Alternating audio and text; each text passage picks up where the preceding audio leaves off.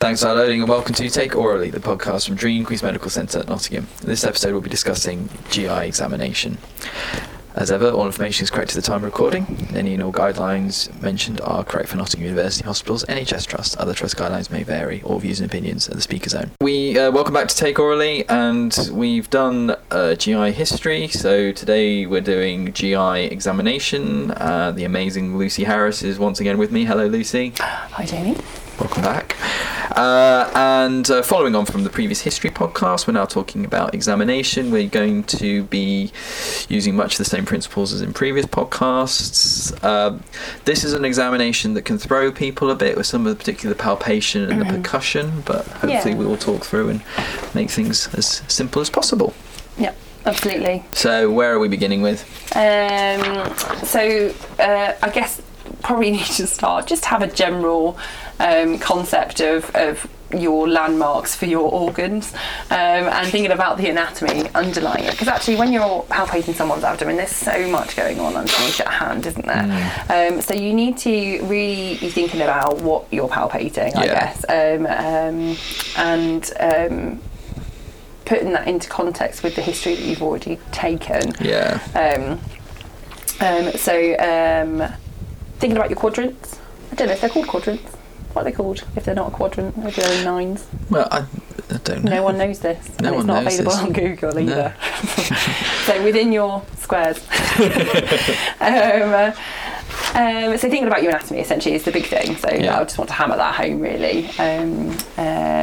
We're going to stick with the same structure that we have with all of our examinations in terms of PIPA. So preparing the patient, inspecting, percuss, palpate in this instance, and then auscultate. Obviously previously we would have palpated first and then percussed. But we'll discuss that a little bit more as we move through the examination process. PIPA, not the princess's sister. So starting as we did with the cardiorespiratory exam actually, with the hands and thinking about stigmata for GI disease that may be seen in the hands. I don't know about you, Jamie, but the easiest way I find to remember this is using the mnemonic JACLED. Tell me more. Tell me more. Tell me more. So thinking about jaundice. Okay. Asterix. Clubbing. There we go. Koilonychia. Leukonychia. Erythema and Deucrotons. I like it. Do you like it? I do like that one. JACLED. Marvellous. I can't take a claim to that. I totally stole that from somebody else. I just can't tell you who. People can sometimes get a bit overawed on remembering all of those and also remembering the names because it's leukonychia, koilonychia or whatever. So I always recommend just at the beginning, just focus more on the descriptions of them. So I'm looking for a nail abnormality. They're of normal colour. They're of normal shape. Don't get yourself so tongue-tied learning Latin and ancient Greek and things like that. That does come later on, but just get more used to seeing, just to describing it and actually thinking about what you're looking for rather than its name. I think the other thing is that perhaps before I started doing GI examinations, or even indeed looking at hands for signs and stigmata of disease, look at lots of hands, because it's only really once you've looked at normal hands that you notice that all these subtle changes, which actually could be really important in terms of getting the right differential at the end. Absolutely. So moving on from there, asterisks, get them to hold their hands out like you're stopping traffic, and you're looking for the flap, not of CO2 retention in this case, but what we call the liver flap. Cool. And then we're at the wrist, so we're checking our patient's pulse. And indeed the rest of the observations. So again, blood pressure, their vital signs. So blood pressure, saturations, temperature, and of course the very, very important one, please don't just guess it, respiratory rate. Needs to be accurate. And again, that's another opportunity. I mean, you at the very beginning, you'd be inspecting your patient from the end of the bed, but you can have another look at your patient from the end of the bed. How do they look? Are they holding themselves comfortably? Are they rigid because they can't move? Are they rolling around in agony because they can't get comfortable? And that helps as well. Pacing around the bed. Yeah, absolutely. The good old renal colic, rolling around. Absolutely. It always serves me well, that one. But so again, we're having a look at our patient's constitution constitution. We're then moving up to the face, and we're now looking in the eyes. So in terms of signs within the eye, so again, similar to cardiorespiratory examination, you look for things like xanthelasma, so signs of hyperlipidemia, looking at subconjunctival pallor, looking for signs of anemia. And again, if you're getting tongue-tied, just say lipid deposits. Yeah. You know, because xanthoma, xanthelasma, it's nice and easy if you spent years doing it. But in the early days, just don't worry so much. Say I'm looking for lipid deposits. Because you see students sometimes getting so upset about that, and it's like, just say lipid deposits. Just say what you see. Say what you see. Absolutely. And then down from the eyes to the mouth.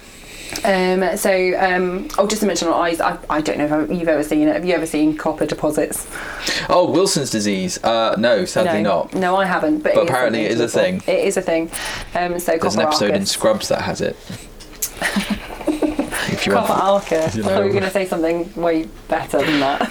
There's a golden ring in the eye, and it's Wilson's disease. There we are. So moving on to the mouth, lots of signs for GI symptom in the mouth, and I think I mentioned this within the GI history. So thinking about ulceration in the mouth, signs of Crohn's disease. So systemic, going from sort of from the oral pharynx or from the mouth all the way down to the rectum, that you can have signs of disease. So mouth ulcers. Angular cheilitis or stomatitis, if you prefer, oral, say thrush, candida, leukoplakia, looking for signs of poor dentition or even acid erosion. So think about patients that have been vomiting a lot, whether they have an eating disorder, bulimia, or have an underlying cause for them vomiting a lot. So looking for acid erosion of the teeth, and just generally a white coating of the tongue, indicating poor oral intake. A patient that potentially is presenting anorexic as one of their symptoms. Yeah. Looking for signs of spider nevi, so a later sign in terms of liver disease, but sort of red spidery spots to either the face or neck, and sometimes on sort of the upper chest, not typically seen on the abdomen, but a sign of portal hypertension, essentially. And then we would move on to palpate just the cervical lymph nodes, or preauricular, postauricular, submandibular, moving all the way down, and maybe most importantly your supraclavicular, feeling for any masses within the left supraclavicular region. So sign of potential metastasis from a gastric cancer. Indeed. The other thing I'd say about the spider nevi is, if you're wondering about, is this a spider nevi, you can press them in the middle, let go, they'll blanch, and then they'll start refilling from the centre out. Yeah, it's quite pretty to see. Not good for the patient, but actually quite a nice pretty thing to see, because it just sort of fills up from the outside. That's a really good trick, actually. And that's actually a way of saying, was this a bruise or is it a spider nevi? That's an interesting way, because obviously a bruise will just be randomly go back. And yeah, Virchow's node, like you said, that supraclavicular node on the left side. He had a lot of things named after him, Virchow. Yeah, he did. Moving on. So then moving on to just do your screening tests from the bed. So asking the patient, and this is all very passive, this is the patient doing this themselves. You're asking the patient, you're laying them flat, you're asking the patient to blow their tummy out to make it really big and look distended, and then you're asking them to pull their tummy all the way back into the bed. Have a big cough for me, and lift your head up from the bed also. If they're able to do all those things and look relatively comfortable with it, then actually you can be slightly more reassured. If they are struggling with those things, then it's an indicator that there is something serious going on with their abdomen, and actually probably realistically a sign of peritonism. I guess another one of the tests that I've got on it is just pumping the bed up. I mean, if somebody's in pain with you just doing that slight movement of moving a bed up and down, or moving the bed around, that is a bad indicator in terms of something going on in their tummy. Inspection. It's surprising what you find on inspection that the patient then hasn't actually told you within the history. Oh, you've got a huge scar. Where's that scar from? Oh yeah, that happens all the time. You didn't mention that when I asked you about previous operation. Oh, that was a long time ago. Oh, clearly not relevant anymore.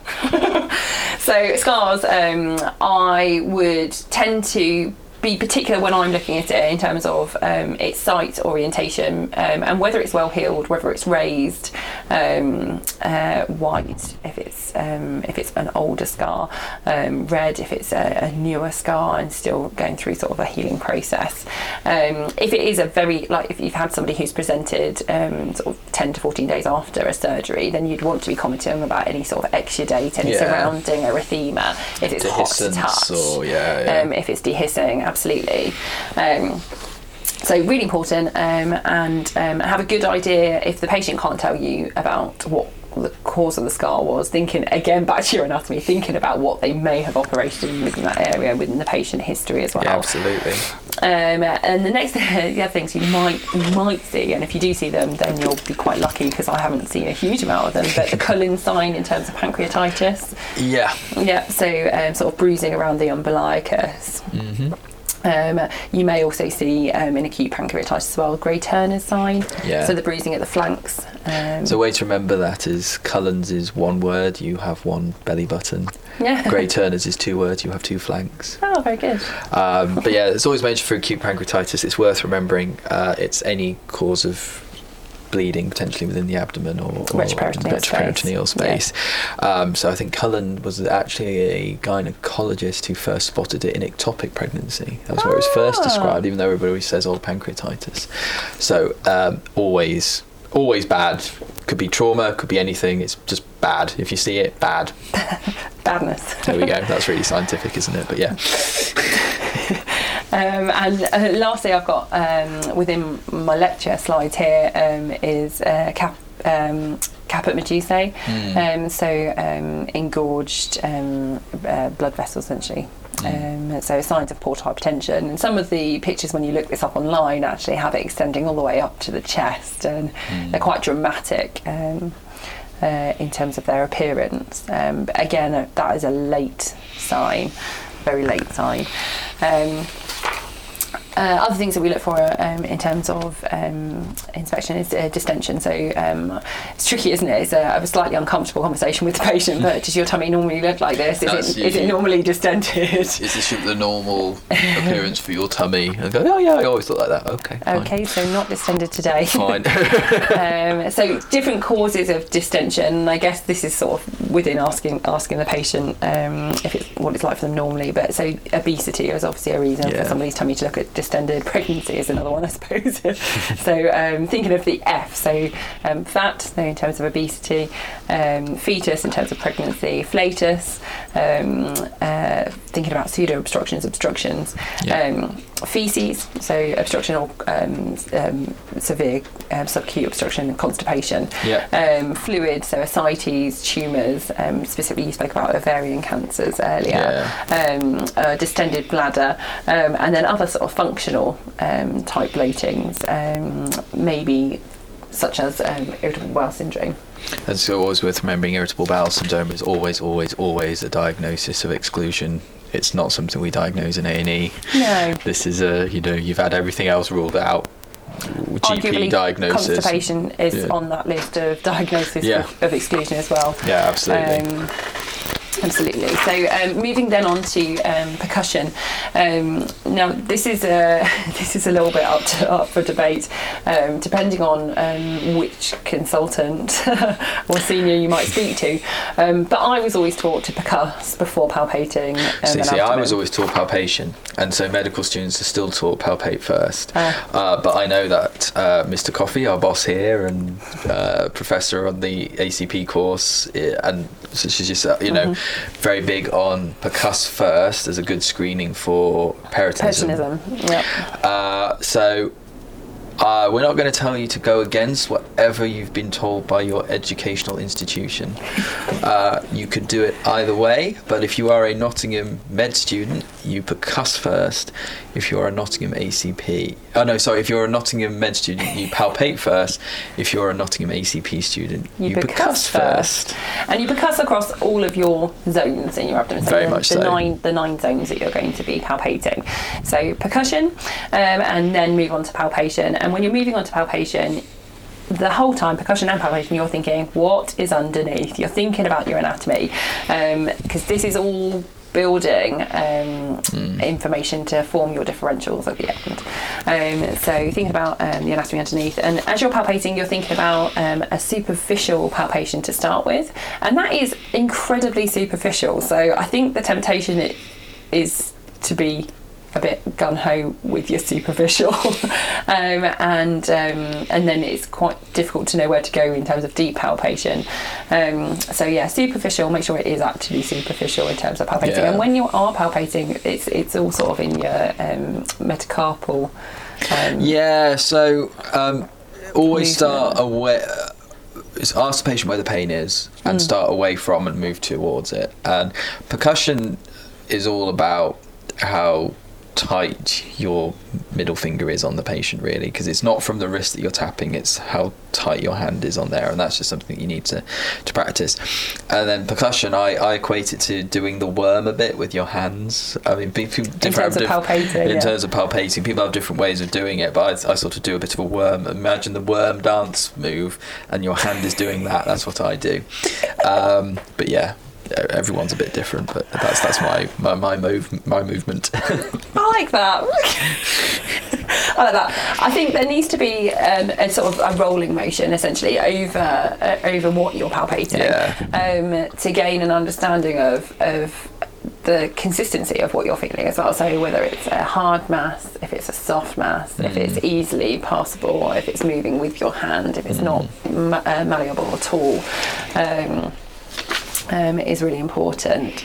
Looking at the patient's face while you're doing it. And watching the patient's face as you're doing it to see if there's any discomfort. If they're gritting their teeth with their eyes closed and facial grimacing, then you know what you're doing is slightly uncomfortable. Fine! Yeah. I would say as well that one of the difficulties I find when I examine acute abdomens or somebody who's in an incredible amount of pain, actually sometimes I find it easier to do an initial examination if I'm not really able to do the full examination because of the amount of pain I'm in.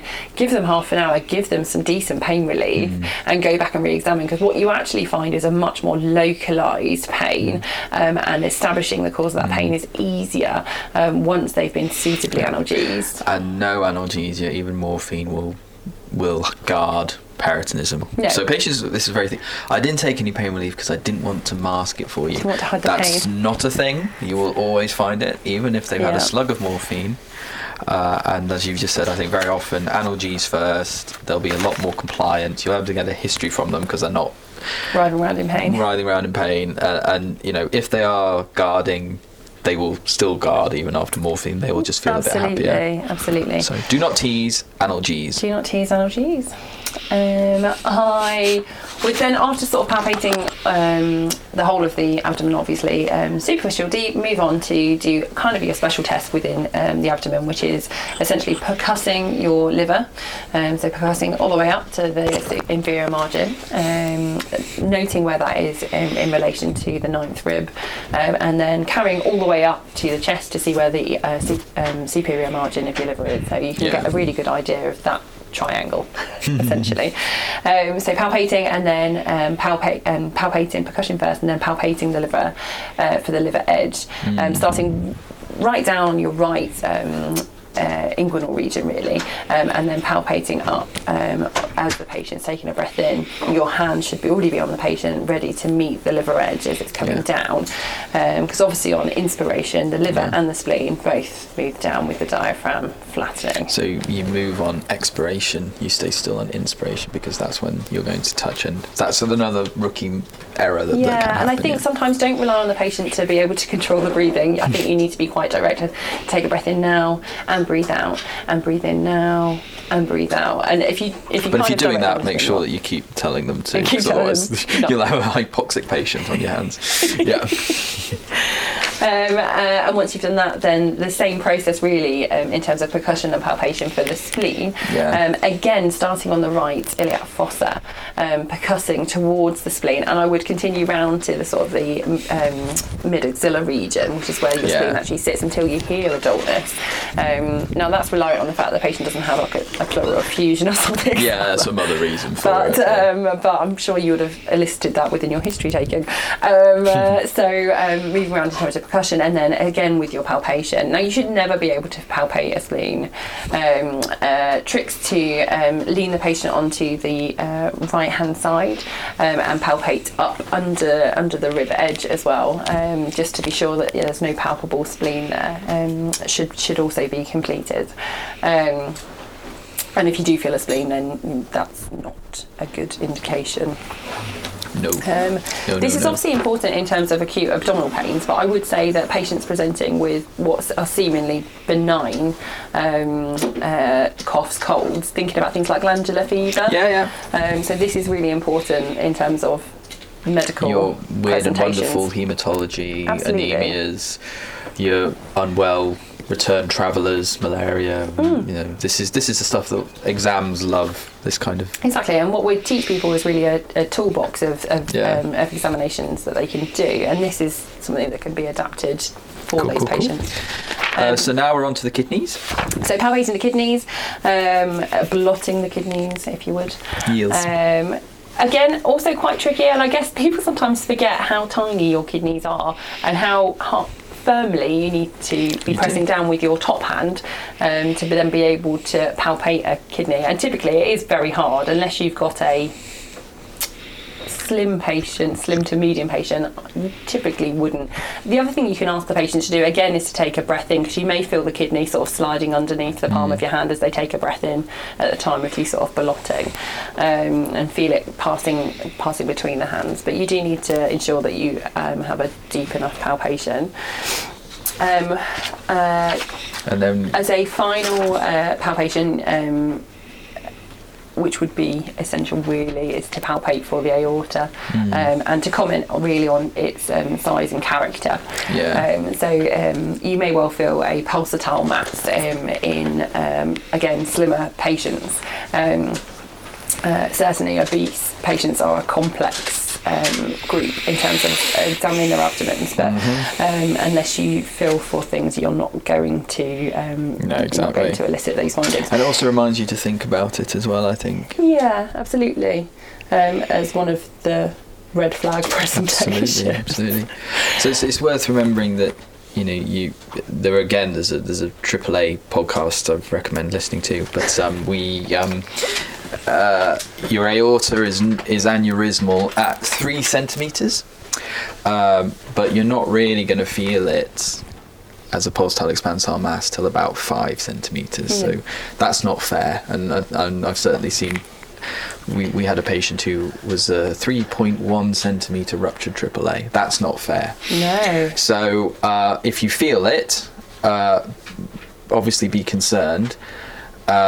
If you can't feel it though, I wouldn't rest my hat on that. If you've got a shocked patient with abdo pain / back pain / both, and you can't feel an expansile pulsatile mass, don't go, well, I've ruled out AAA, because you haven't. No. There we go. I think we should probably emphasise though that a pulsatile very normal. If it would comment on it being pulsatile, but also make sure you're commenting on the fact that it's not expansile.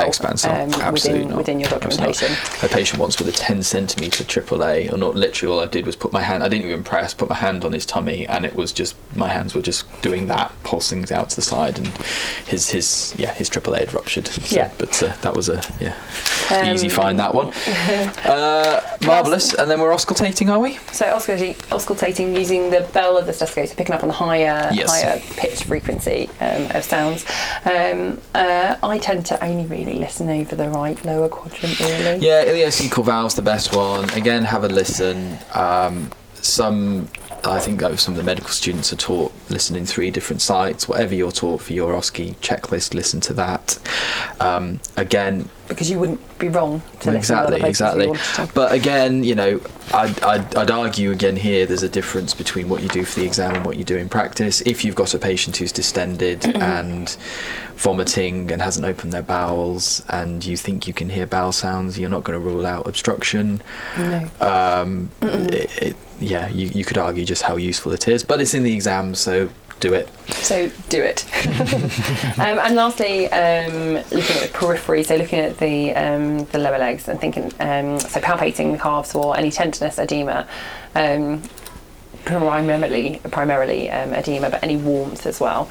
Obviously, thanking the patient, and then thinking about all of your differentials that may have been uncovered. And usually at this point you would say something along the lines of, to complete my exam I would do a urine dip, examine the external genitalia and hernial orifices, and do a digital rectal PR exam. Med school's very big on making sure you say those things. Yes, indeed, actually. But marvellous. Anything else, Lucy? No, I guess the only other thing once you've come to the end of your examination, that you need to really sort of think about organising your thoughts with regards to what you've elicited from your examination into some sort of order. And I guess the surgical sieve is probably the easiest way of doing that. I tend to use a vitamin C, D, E approach to it. Just in terms of not missing a diagnosis, I guess, and not getting too fixated on a particular differential, or having a bit of premature diagnostic closure, to ensure that you've not overlooked marvellous differential. So that's my final point. Marvellous. Thank you so much, Lucy. Thank you. Bye bye. That was the Take Orally GI Examination podcast. You can find the blog entry for this podcast at www.takeorally.com. Remember, you can subscribe to Take Orally on both SoundCloud and Apple Podcast. You can find Take Orally on both Facebook and Twitter for more information about research and education opportunities within emergency medicine, acute medicine and major trauma. Check out NUH Dream on both Facebook and Twitter.